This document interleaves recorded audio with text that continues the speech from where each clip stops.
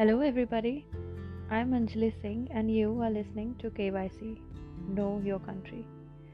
Today, we will talk about Captain Lakshmi Sehgal, not just a freedom fighter, but a woman whose efforts pushed against casteism in India.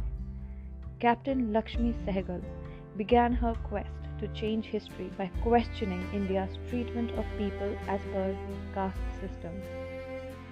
Growing up, she was shocked to know that her grandmother refers to some whose very shadows are polluting.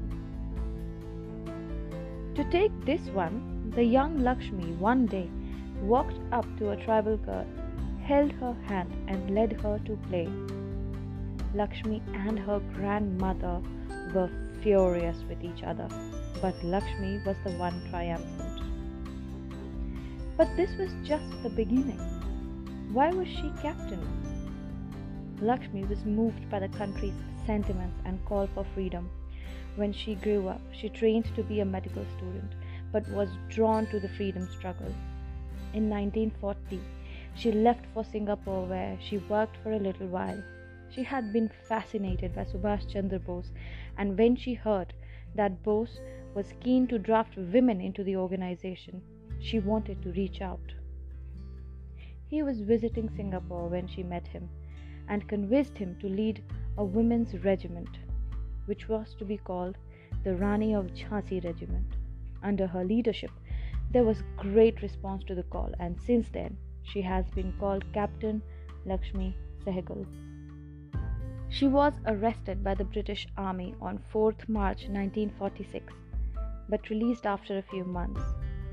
She married Colonel Prem Kumar Sehgal in 1947 in Lahore and then settled in Kanpur.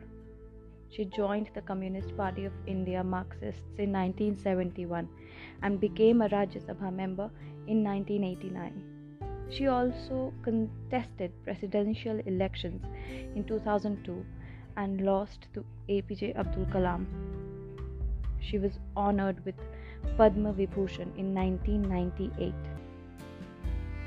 Sehgal had her own clinic in Kanpur where she used to treat poor people, particularly women, free of cost.